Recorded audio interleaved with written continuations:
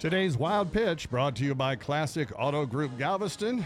Like many Russians, President Vladimir Putin grew up playing hockey, and every now and then he laces up the skates and plays an exhibition game. The 68-year-old leader, who is also a judo black belt, Wow. you know, just like Elvis, played in an all-star hockey game in Russia this past week, and as he somehow always does, completely dominated.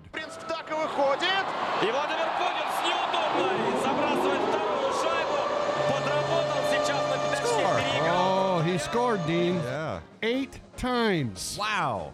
He's good. Can't imagine how nervous that goalie is. What if the puck accidentally hits him and he makes the save? Can you say Siberia? That's today's Wild Pitch.